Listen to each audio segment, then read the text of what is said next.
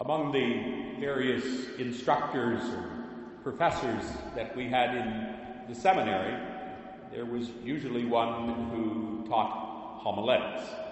In other words, how to preach. And they all had their little sayings that sort of captured their wisdom on preaching. I remember one of them.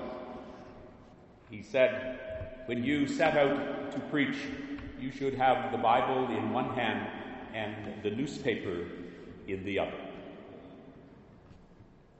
I, of course, use a Bible. And I think in the many years that I have been preaching, I've worn out 2 or maybe 3 of them. And the one that I have now is well used. It has all kinds of little sticky notes all over the place. And of course, using the lectionary for the Sunday. It's not a very big Bible. It's not that heavy. I also read the newspaper pretty faithfully every day, and I pay attention to some news commentaries on television. And in the last few days, the newspaper has been pretty heavy. Or at least the news has been resting heavy on my heart, and I suspect on yours as well.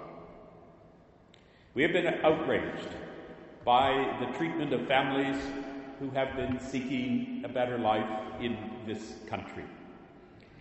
Innocent people arriving at our southern border to find safety, acceptance, and basic human values. What they have encountered has been the very opposite. The separation of families, the detention of dependent children apart from their parents, has been and indeed continues to be a national disgrace. It is an embarrassment to decent citizens. It is an act of inhumane proportions not seen in this country for a very, very long time. We have found ourselves in the same situation as those countries we have long condemned for their violations of human rights. We can no longer claim the moral high ground that sometimes in our arrogance we thought we owned. The policy of treating families in this way has, as one commentator indicated, weaponized children for political purposes. It is not only unjustifiable in any political agenda, it is immoral. The attempts by one official to justify this approach by quoting Scripture reminds me of the phrase, even the devil can quote Scripture. What are we to make of this situation? What are we to do? We probably shouldn't do what we'd like to do. We probably should do something better. First, we need to pray for those families, and we do. We need to pray for the many good people who are charged with taking care of them on a daily basis, and the many volunteers who step in to assist.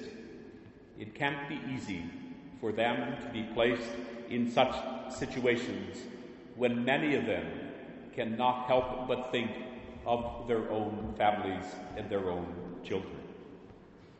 How could they not be in anxiety over what they, because of their employment, are charged to do? And we need to thank those who step in as advocates for these families. Given the opportunity, we would do the same thing. Second, like John the Baptist, we need to raise our voices whenever and wherever we can to express our outrage, whether in casual conversation or in a more public forum if it is at all possible. The reversal of this policy a couple of days ago is not a solution. It is a tiny step, long overdue, in rectifying a situation that never should have happened in the first place. But what seems to be missing even in that reversal of a zero-tolerance policy, what seems to be missing is a mindset of basic human goodness. And until that is there, all of the solutions will be purely political. We have found in these times that our spiritual reserves of tolerance and respect have been severely taxed, and in some cases turned to a kind of despising not only certain actions but certain people. And we are just as uncomfortable with that feeling and those feelings as with the thoughts associated with the situations that have caused them. We thought we were better than this. We want to be better than this.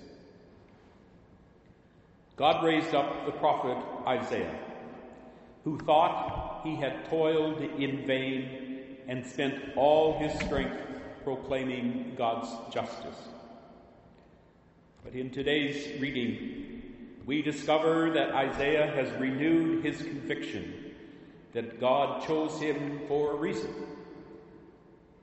And he proclaimed, "Now God is my strength, I will be a light to the nations."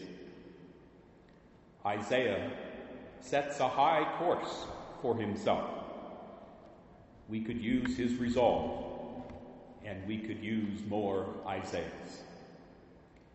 In the opening prayer, we noted that John the Baptist was called to prepare a nation for Christ Jesus. We could use more Baptists in that sense. Paul says in today's second reading that God raised up David, whom God said is a person after my own heart. We need to find that heart as a nation and a leader with such a heart. When John the Baptist was born, the people asked, "What then will this child become?" Parents might be asking a slightly different question. What then will become of my child? They should not have to ask this question with such fear. As young persons, Isaiah, David, John, Mary were destined to be a servant of God, a vehicle of God's work. Even from my mother's womb, Isaiah says. When we interrupt that potential by inflicting trauma on another, especially a child, we sin against the Creator, and we diminish ourselves as human beings. No one ever said that bringing the light of the gospel onto the human journey with its brokenness and its dreams, let alone its politics, was going to be easy for prophets then or prophets now. But the gospel is always countercultural. It is always a critique of current ideology. And so we remain a people of hope, even as we rage. A holy rage is a good thing. Otherwise, we become sedentary and accepting.